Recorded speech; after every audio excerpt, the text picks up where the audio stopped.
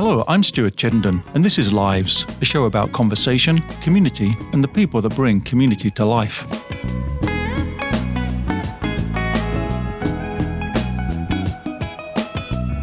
My guest today is Joe Gerstant, the speaker, author, and advisor on diversity and inclusion.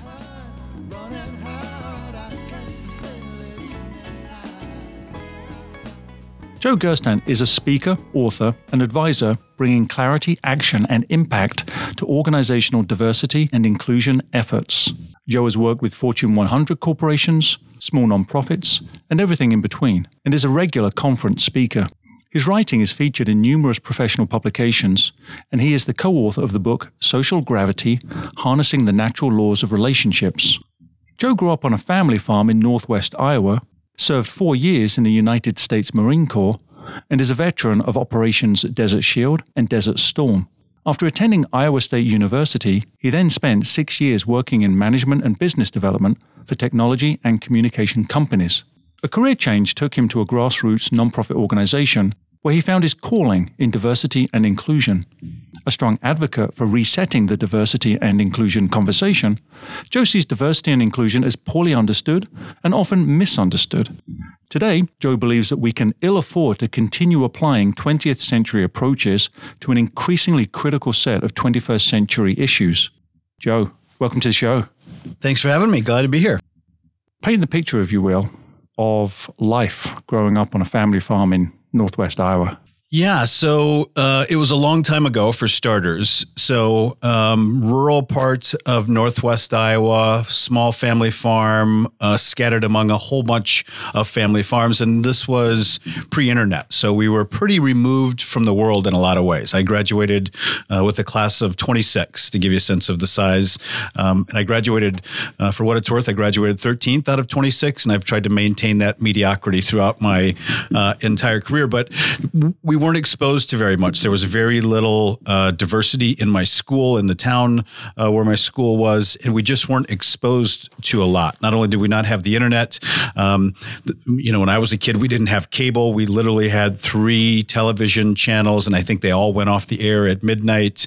Was exposed to limited music. Only had a few radio stations, so it was much more isolated then than that part of the world would be today. The internet has changed a lot of that. But kind of quiet, kind of secluded. By the time we graduated, you knew everyone in your class, and you had dated most of them, and you knew their families, and everyone was either, everyone's family was either farming or involved in agriculture in some way. Was it something of a shock to emerge into a bigger world then? Because the picture you paint is almost sort of Truman Show-esque, constrained within this bubble in some ways, and you artfully describe it. So do you remember being surprised at the rest of the world when you encountered it? I do remember that, and it was kind of a bubble, and it was a nice bubble, and I don't think I was aware at the time that I was in a bubble, but I left that bubble, kind of connecting this to the diversity and inclusion conversation. I left that bubble thinking that I knew things about people that were African American, Hispanic, Latino, Jewish, Buddhist, vegetarian, gay, lesbian. I knew I had ideas what those things meant. I had never had a relationship with anybody from any of those groups. I had just picked up these, stereotypical ideas from friends and family and the media. And I still have some memories of interacting with people based on not truths about them, but things that I assumed to know about them, and bumping up against that and saying, oh, isn't that interesting? This person doesn't meet my expectations. And where do those expectations come from? And I still reflect on some of those encounters. And fortunately, I met a lot of very nice, kind, patient people in my life as I stumbled through some of that. But I do still have some very clear memories of realizing that I had come a little bit out of a bubble. Are you able to perhaps give an explicit example of a perception you had about the nature of difference in maybe one of the categories you've described, but then finding that expectation actually meet the reality of someone else's experience in that category? Right. So one of the things that I did as an adult after high school is I served 4 years in the Marine Corps. And a couple years into the Marine Corps, I was stationed in Okinawa, Japan, and I had a roommate over there. And his name was John Perry. John Perry, who I still miss to this day and have not relocated. John Perry from East St. Louis, if anyone can point me in the right direction. And he ended up being one of the best friends that I had while I was in the Marine Corps, African-American gentleman. And I remember we were roommates and we were getting to know each other and we were both very friendly with each other. And outside of the barracks where we lived in was a basketball court. And one thing that I knew about folks that were African American was that they enjoyed watching and playing basketball. They took it very seriously. They were all very good at it. I mean, that was just part of what I had picked up about that particular social group. And I can remember John Perry telling me that he didn't really play basketball. And we were out shooting some hoops and he had a horrible shot. And it never occurred to me that that was the truth. What occurred to me was there's a punchline coming here somewhere. He's setting me up for something. It never occurred to me that was actually that what he had told me about himself, that he wasn't interested in basketball, he didn't watch it, didn't enjoy playing it. It took a while for it to occur to me that was actually true, because I assumed on a very fundamental level that I knew something else was true about him. And again, fortunately, very kind, very patient guy. I think he saw what was going on much sooner than I did. And this is also part of why I think we need to reset some parts of this conversation, because so much of the conversation about this work is about fighting this blind hatred. And that's certainly an important thing to do. But, I reflect back on this particular situation. I had no hatred towards this gentleman. He had already become a friend. He was on his way to becoming a very good friend. I had respect and affection for him. But I had come from a pretty small, narrow world, and I had picked up some lessons that I wasn't even aware that I was carrying, and it was showing up in my interactions with people. And so, and that's one that I still remember clearly, because each time I reflect back on it, I have a little bit of a pain because I did become such good friends with him. But I think, there's probably dozens of those experiences in my life, and I think there's dozens of those experiences in most people's lives in some way or another. Do you look back and recognize that perhaps you were different to the other kids with whom you grew up? Gosh, that's a good question. I don't think, I don't know how I would answer that question for sure. What I will say is that one of the fairly consistent feelings in my life is that I've been different from the people around me. And I'm a straight, white, middle-class male that lives in the middle of the country. I've never faced anything in the form of intentional discrimination or exclusion, but I have, and this may be just an internal thing, but I have pretty consistently in life not felt like I fit in. I think that's probably one of the reasons why when I found this work, it resonated with me to some extent. But I don't know that I ever got clear on what it was that I thought was different about me, but a feeling of not quite fitting in, pretty consistent. Does that feeling have, what I'm driving towards is what it was in your formative years that perhaps you can look back on and just say, oh, I see now how when I was in my teens, I would be called at some point to diversity and inclusion. I didn't know it at the time. I was too young to make sense of that. No. If the people that I was in high school in the Marine Corps with met me now, they would not recognize me. I kind of have come from one end of the spectrum to the other on this set of issues. When I graduated high school and I was a young adult, I wouldn't have owned the fact that I had a lot of racist ideas and beliefs, but I did. I was probably fairly blatantly and proudly sexist, homophobic off the charts. So I don't think that's the case that I saw myself doing this work. I think, one of the points of connection that I draw between the work that I do now and the Marine Corps, which was my first job, was that the Marine Corps was the first time that I really felt like I was doing something of value, like we served a valuable purpose. And when I left the Marine Corps, I went to college and then I spent some time in the corporate world, and that feeling was very noticeably missing. And it wasn't until I went to work in the nonprofit space and started to do stuff around diversity and inclusion that I felt like I was, part of something significant. I was involved in making the world a better place. So let's explore that journey a little bit then, which I think will give us a good platform to talk about what diversity and inclusion means and why it is of value, especially to you. So the journey seems to begin in that case with Marine Corps. And why did you join? Boy, that's another good question. I don't know if I have a good answer for. I really think mostly I joined because I wanted to get away. At a very young age, had an allergy to being told what to do, and so was just looking for a way to get away from home, even though I came from a very healthy, very loving family.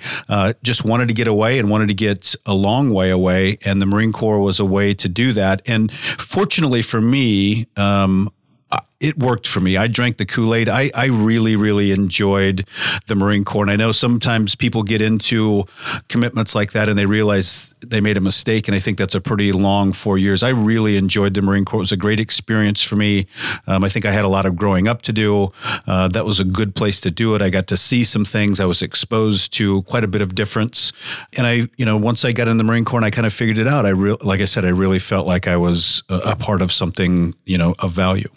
What were, if I can ask, some of the experiences that were both enjoyable in the sense I might be able to use that word, but also really character forming for you? Yeah, so boot camp is a pretty crazy experience in the Marine Corps.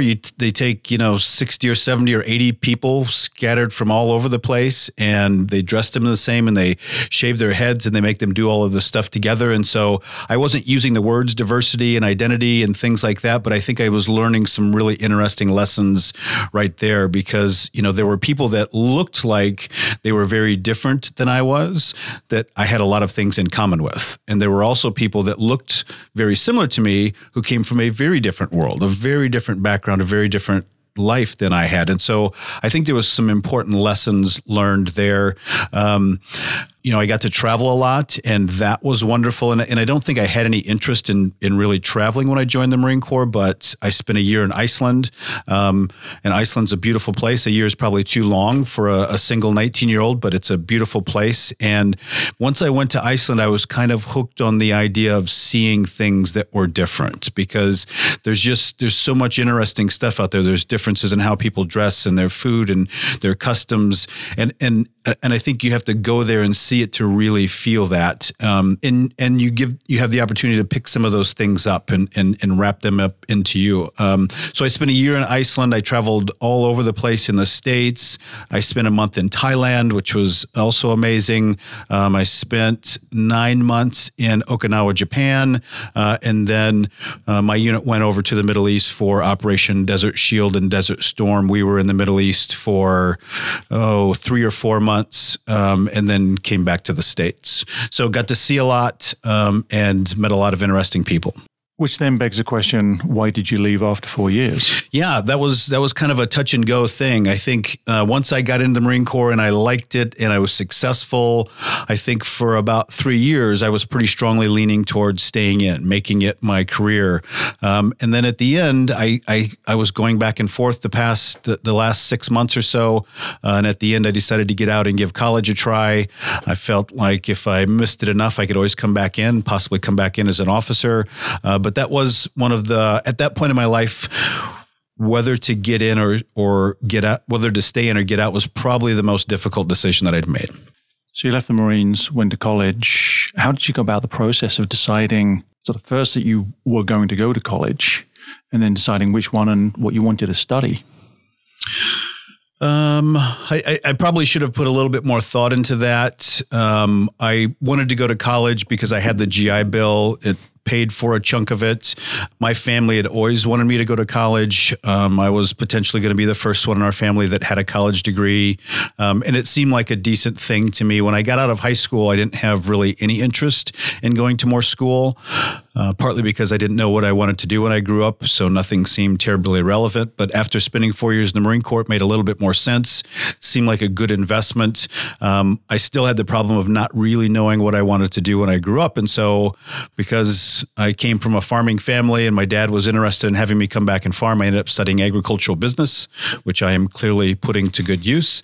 But another interesting experience. And one of the things that really caught me off guard going from the Marine Corps to college was pretty big culture shock. The Marine Corps is a unique culture, different norms, different communication style. And I had adopted all that stuff and it just felt normal until I was in a very different place. My first semester, I actually lived in the dorms and, I was a grizzled, 22-year-old veteran and these 18 and 19-year-old kids didn't make any sense to me. And so there was, it took me probably 6 months to a year to, get back to being a full civilian again.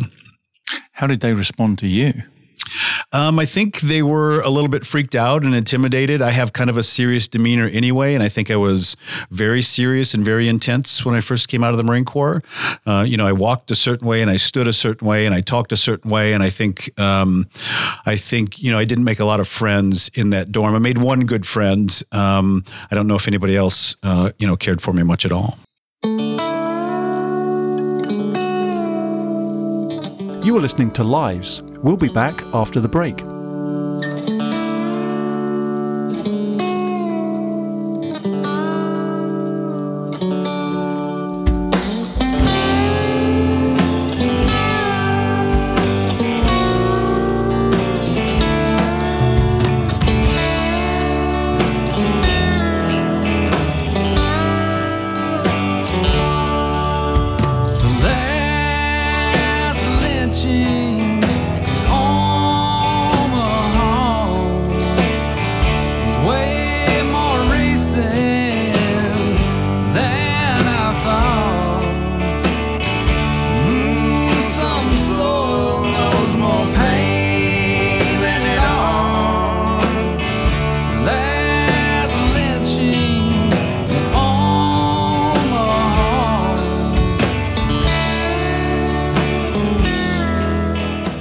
I'm Stuart Chittenden.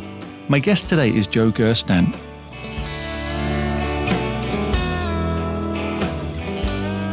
So you get through college. Did it just feel to you that, of course, the natural thing that one would do with a college degree is one goes to work for corporate America? Yes. Yeah, that did kind of make sense. And I had about as accurate of an idea of corporate America before I went into it as I had of the Marine Corps before I went into it. I grew up in a farming community. I never knew anyone growing up that had a 9-to-5 job. It sounded like an amazing thing compared to farming, but I didn't know what that was like. But I know that very shortly after getting into that first corporate role, I was kind of looking around saying, this is insanity. The only thing that I had to evaluate it against was life on the farm and the Marine Corps. And it was very different than that. And in some ways, it seemed very inferior to that, especially I was missing some of the strong leadership that I exhibited in the Marine Corps. I had some really tremendous leaders in the Marine Corps. And so at first, the corporate world seemed kind of like a crazy place to me. And to some extent, it still does. But it was really bewildering at first. And then I came to the conclusion that it was probably just that company. And I went to work for another company and, shenanigans and strangeness. And so that's just part of it. But again, part of that is because of where I came from and what my expectations were. Could you put some meat to the phrase shenanigans, which of course is a magnificent word. However, I'm wondering, so what does shenanigans look like to someone who is expecting a different type of structure or behavior? Yeah, I guess, the Marine Corps, I had gotten used to a pretty direct sense of communication, a pretty direct form of communication. There was certainly times where we didn't have anything to do in the Marine Corps and we sat around and we wasted time. I think that's part of the military and part of the government in general. But when we had things to do, we were very driven and efficient about getting them done. And that seemed to be missing in the corporate space. There was lots of meetings. There was meetings about meetings. There was conversations about meetings. There was lots and lots of policy. It was different, and it seemed like some of that stuff was very unnecessary because I'd seen things done a different way. I think in a lot of corporate organizations, HR plays kind of a babysitting role to some extent. And in the Marine Corps, there wasn't the need for that because there just wasn't a lot of space for personal drama. You were expected to work things out on your own, and that was a pretty strong expectation. And I think we give folks a lot of other ways to address that in most workplaces. At this point, were you thinking, I don't think that this is true perhaps now for your work, and we can maybe explore this in a little while here, but did you, in those first corporate experiences, start to think to yourself, if only the corporate world was managed and led like the Marine Corps? A little bit. I knew there were, the Marine Corps is a unique organization. It has a unique mission.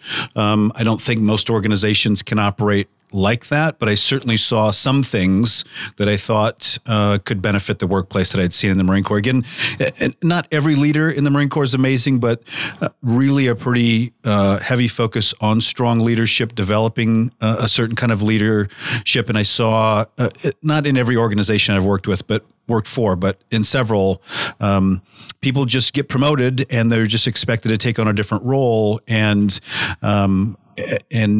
I think those organizations struggle because of that.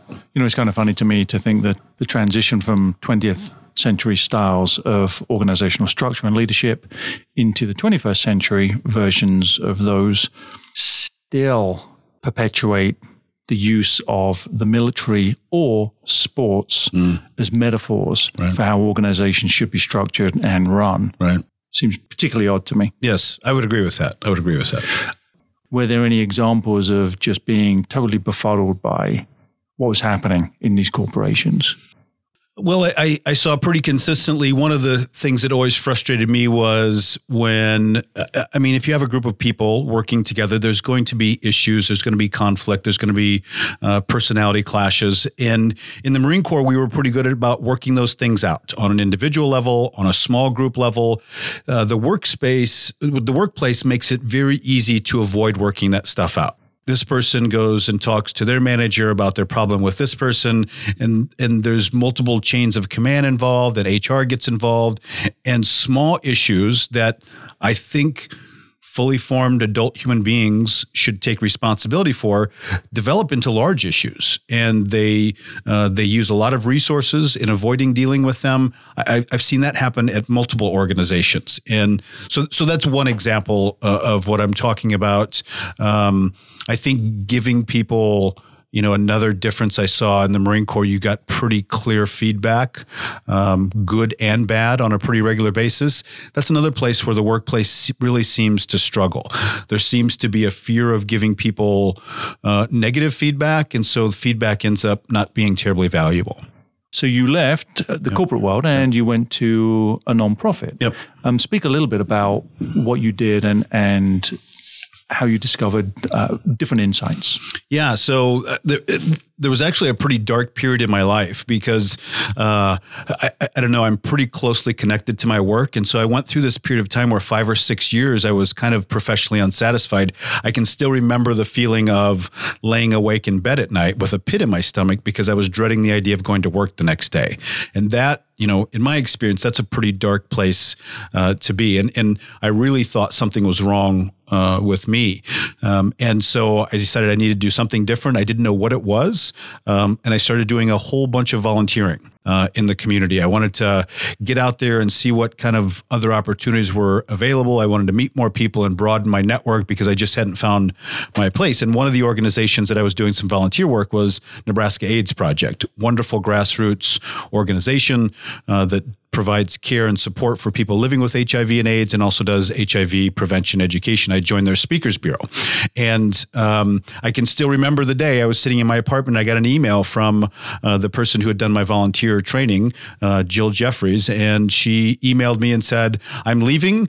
I think you'd be really wonderful in this role. Would you be interested in applying?" And, a light bulb went off in my head. I said, I'm horribly unqualified, but absolutely I would be interested in this job because even though I hadn't clarified in my mind what I wanted to do, I knew that kind of work environment was very appealing to me because I could feel the passion and the energy and the creativity there. And although I was horribly unqualified, I got the job. And that job, very different in some ways in the Marine Corps, was every bit as transformational as the Marine Corps was. Those two jobs I got more out of than any other work experience that I had. And so I learned a lot about a new body of work, but I also, for one of the first times, was just always in the minority. There's not a lot of straight white guys in that work, and I was always in the minority. I was working with and around and on behalf of people that were different than I was. They'd had different life experiences. They'd been treated differently by institutions, organizations, not because of what they'd done, but simply because of who they were. And I was still at a place in my life where I didn't think a lot of that happened. I thought a lot of what we were still dealing with was kind of this unintentional stuff, but I was exposed to a whole bunch of new data. And also I felt like I was part of something that really mattered again. And so some fires lit back up again in that work. And I knew that I was kind of back on the right track. I didn't know what exactly the work was, but I knew that I was back on the right track. I think the modern expression maybe is lean in. I think for some people, what you're describing would be quite daunting. It sounds as if it lit that fire, it re-energized you in many ways, and you lent into it. Were there any moments where, to perpetuate that phrase, you lent back because it seemed so alien and different that it was hard for you to get both your head and perhaps your heart around? I don't think there was. I think there was times when I stubbed my toe, and there was times when that was painful because I was still learning. I was still clueless about some things. I still made some mistakes and was clumsy. But I don't think that I ever leaned back out. I was kind of trying to get as much as I could out of that experience. So I don't think so, no. So how did that experience, well, let me ask first, how long was that? I worked for Nebraska AIDS Project for about 3 years. Okay. So during that period of time, what are some of the insights and revelations that occurred to you that were the catalyst for you moving into the work that we're going to talk about in a second? I would say large chunks, probably the majority of my worldview changed in those 3 years. That job caused me to go back and really study the civil rights movement. It caused me to go back and study the women's movement. I studied, I had some idea, we were talking a little bit about this earlier, I had some idea of who Malcolm X was. I went back and actually learned who Malcolm X was. I read a lot of things about the labor movement. I came to a new appreciation of history, specifically in this country, of social movements, of injustice. And I realized that, I had been kind of checked out. One of the books that I read was a book called And the Band Played On, which really does a beautiful job of step-by-step witnessing the story of HIV and AIDS in this country, talking about the reality of what was happening, and at the same time talking about kind of the disconnect on a national level, and certainly with the government support. And I couldn't read that book without also being aware of where I was and what I was doing in 1983 and 1984 and 1985 and 1986 when some of those things were happening. I couldn't overlook the fact that as a senior in high school, for my speech class, I gave a speech that was about how AIDS was God's way of punishing us for allowing homosexuality to exist. Like I couldn't disconnect from that, and this terrible story that had played out in our country. And so I felt this very, personal sense of connection because I also knew people that had lived through that on the other side. I was getting to know clients in our organization. So, I was tackling ideas of identity and privilege and really learning what racism is and really learning what sexism is. In some ways, I was kind of starting from ground zero. Like I said, I had some kind of twisted, inaccurate views and ideas before that, but a lot of that changed in that 3-year period of time. I'm not sure objectively that you have anything to be guilty about. How much of your work now is an act of contrition or an act of self-forgiveness for views and behaviors that you held when you were younger? Yeah, some of it for sure. I don't know that I can sort it out and tell you how much of it is, but some of it is for sure. I mean, every time I read a story about a young high school student who commits suicide because they're being bullied about their sexual orientation, I can be heartbroken by that, but I also can't separate it from the fact that when I was 13 and 14 and 15, I would have been the one in that story doing the bullying. And I've come to see things a different way. And,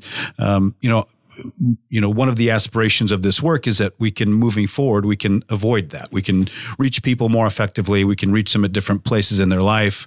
The tricky part of it is I think everybody's got a different code. One message delivered in one format doesn't work for everyone. I had a lot of seeds dropped around me. So I think you do have to approach this work in a lot of different ways.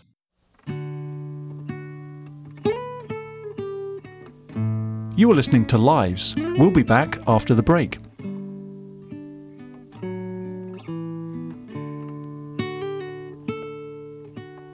You got under my skin again.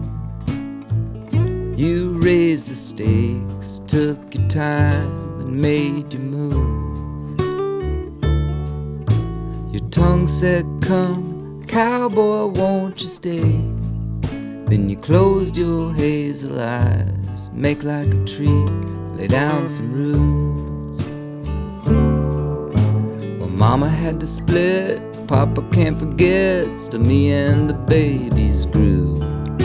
I spent so much time cutting ties that bind, seemed even the wind was looking to turn me loose.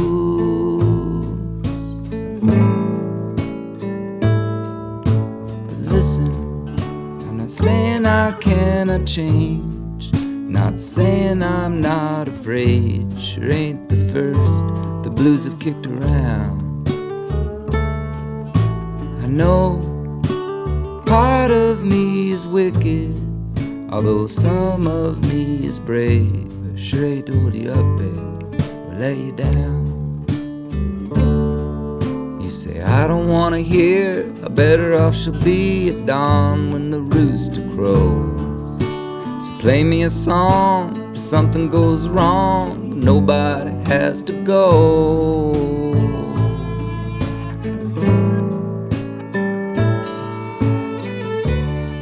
I'm Stuart Chittenden. My guest today is Joe Gerstant.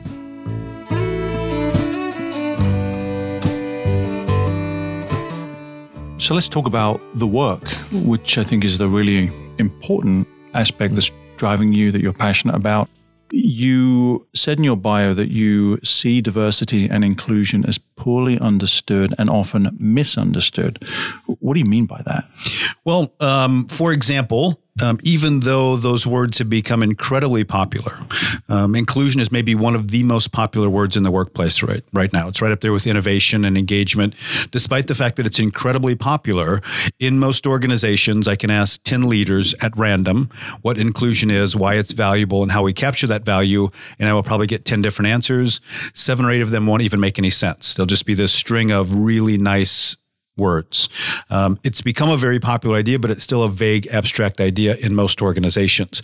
Most leaders are talking about it and saying positive things about it because they're expected to today.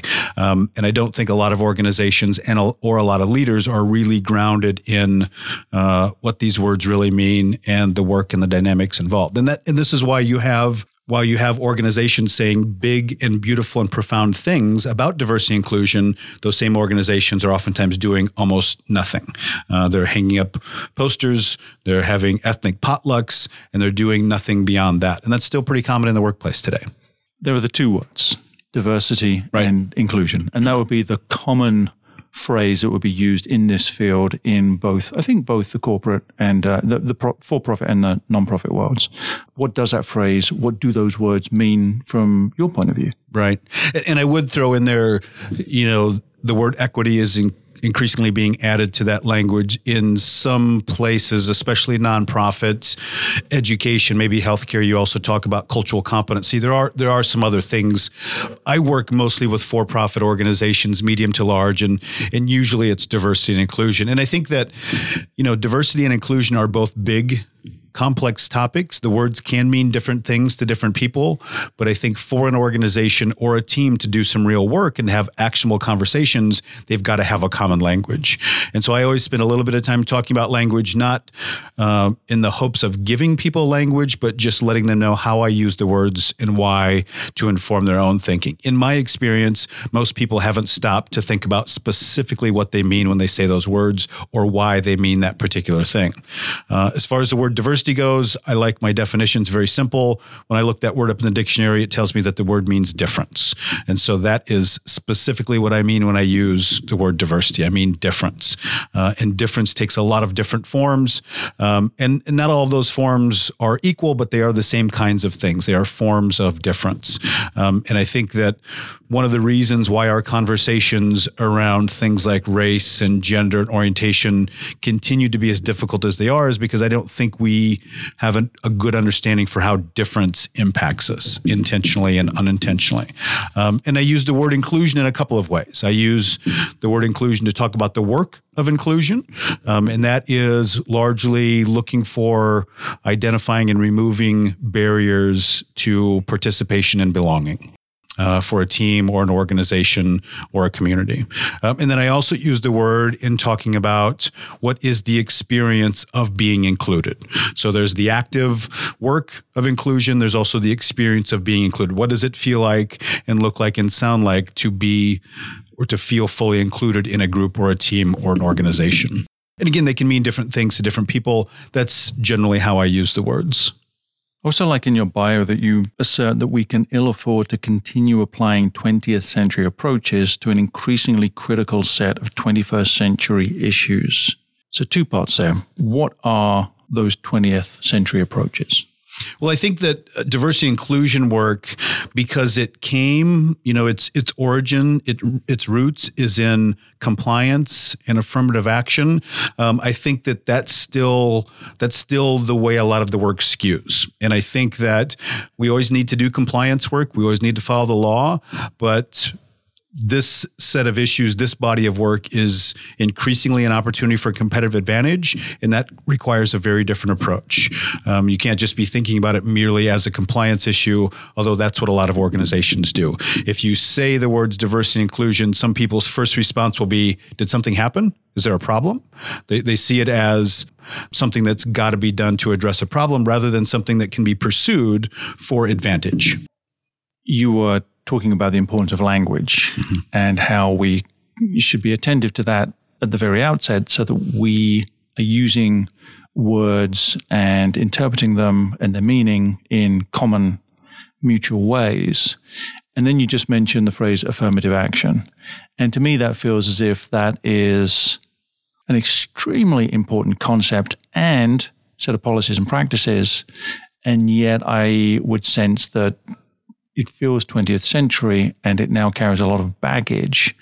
I wonder if you might speak to how you have encountered the use of that phrase in your work and whether you've had to sort of work or walk around it to speak to the same issues, but not to use language that has been right or wrong, tainted in some way. Yeah, I think the response that I get to affirmative action is not a positive one, but I also think connected to that is it's not very well understood. I don't meet a lot of people who are for or against affirmative action that can actually accurately explain what it is, but they have this idea of what it is. And I don't avoid those conversations. My work just isn't focused very much on the compliance aspect of this work. It's focused kind of on the other end of the spectrum. But there's always going to be a certain amount of compliance work that gets done, but that's not a chunk of this work that people get super excited about. It's also not a chunk of work that delivers easy to see value. It's a thing that you have to do, and it's important. We have to do it for important reasons, but it's not necessarily a body of work that helps you win. So there's a different tone to those two conversations, but they are both part of it. So what are those 21st century issues that you referenced? On a grand scale, I don't know if there's a bigger challenge that we have in the 21st century than peacefully coexisting on an increasingly small planet across a bunch of lines of difference. But more specific to the business context, I think, 3 things come to mind. First of all, talent is diverse. the demographics in our community, the demographics of our country continue to become more and more diverse. It's increasingly true that if you are not good at attracting, engaging, and retaining women and people of color, for example, you're competing for an increasingly smaller piece of the talent available. I think that's a flawed strategy. Customers and markets are also diverse. The same demographic trends are showing up there. You've got to be good at reaching out across those boundaries and engaging customers and delivering solutions. And inside the organizations, ideas and solutions also come from diverse places. If we really care about innovation, which is another thing that I think organizations talk more about than they actually do about. If we really care about innovation, a big part of the highway there runs through this body of work. It's about bringing people with different perspectives, different identities, different backgrounds together in an inclusive space where they can all tell the truth to each other. That's a big part of how you get good solutions and new ideas. So extremely succinctly and powerfully, you have articulated 3 reasons why diversity and inclusion has value both to society and to the individual corporation. So why are we still screwing it up? I think there's a few answers to that question. One is I think most people still don't understand it. When they hear the words diversity and inclusion, they don't think about the stuff that I just said. They think about affirmative action.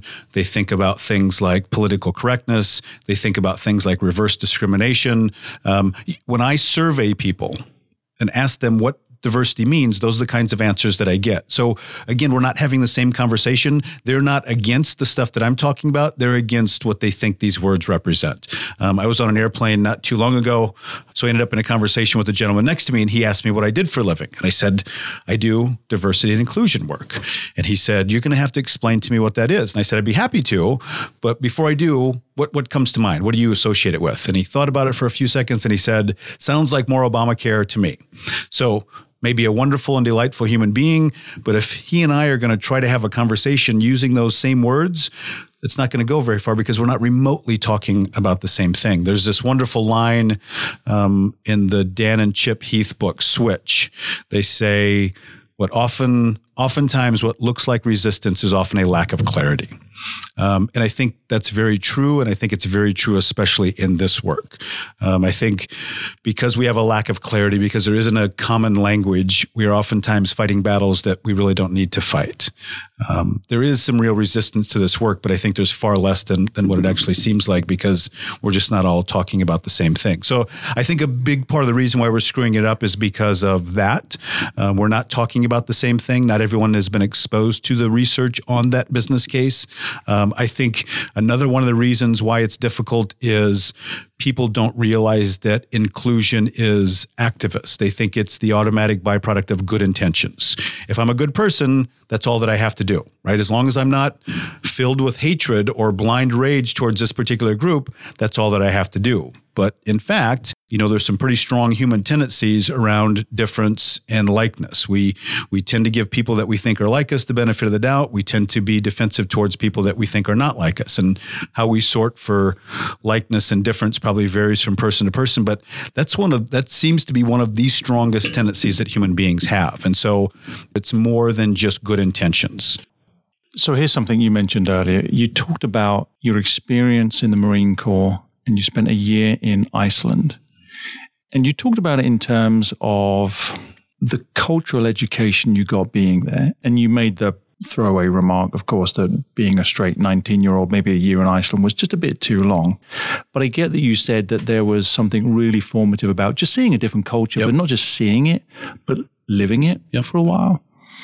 And that makes me think about a word that's come up recently for us, which is proximity. And I wonder if an important part of the work of diversity and inclusion demands proximity to difference for it to begin to make some sense. Absolutely. Absolutely, it does. I think, and even in the organization, I think getting people together, developing actual relationships, it's a lot easier to tell the truth to someone that you have some trust for, and trust lives in those real relationships. It doesn't come from title or tenure, and so getting people that are different racially, different by gender, different departments, different points in their careers together to develop real relationships, I think that's a pretty powerful thing because if you don't actually know anything about a person, then whether you like it or not, all you have to go on is your assumptions and your stereotypes about that person. The space between us is going to be filled with something. It's either going to be filled with real stuff that we share, or it's going to be filled with made up stuff. And I think far too often important relationships are filled with made up stuff, and those don't work out very well for us. You said that earlier that many of your childhood friends and many of your Marine Corps friends would not recognize who you are now. And I can say that despite your self-description as a fierce, grim-looking character, that you also are a poet. You love to read poetry. You clearly enjoy reading books, given that you've mentioned a few of them. Describe that process of becoming, what would we call it, a Renaissance man, and what you get out of that.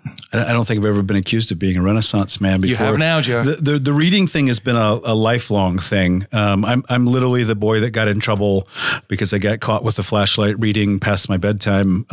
And including the poetry, that's always been something that I've been interested in. So that's been a lifelong thing. I think, what I've read and what I've been interested in reading has changed certainly over time, but that's been around for quite a while. I don't know, and I don't think that qualifies me as a Renaissance man. That I think you're reaching a little bit.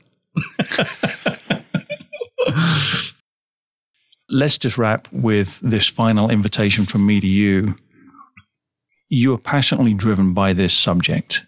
What does the world look like if the work that you are doing begins in 2018 to perhaps draw to a fuller manifestation of what you're trying to achieve?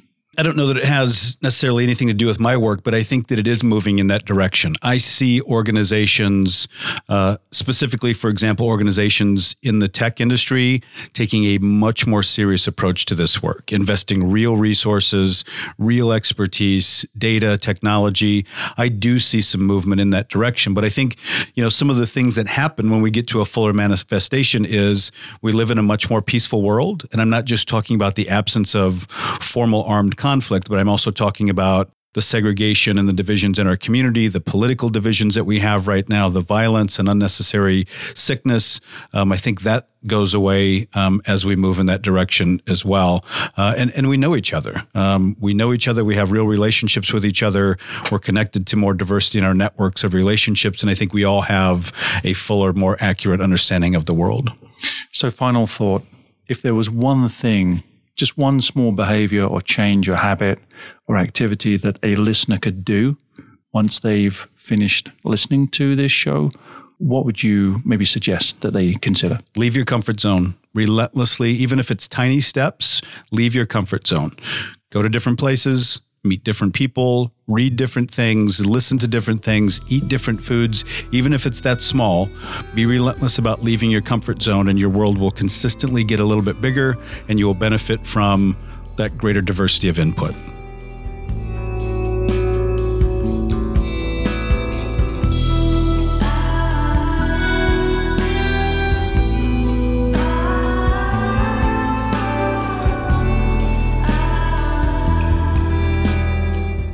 To listen to this show again and to hear past shows, download the podcast at iTunes, search for Live's Radio Show with Stuart Chittenden, and leave a review while you're there to let me know what you think of the show.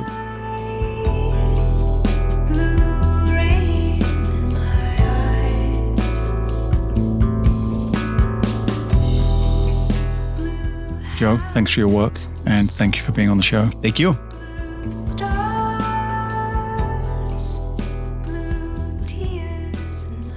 Did I answer your question? Sorry, I got a little rambly there. No, that was great. I loved it. Thank you. Basically, in essence, if I could just say, John Perry, if you're listening. Yes. Find me. This is the guy, apparently, that maybe you might want to get in touch with or keep hiding from.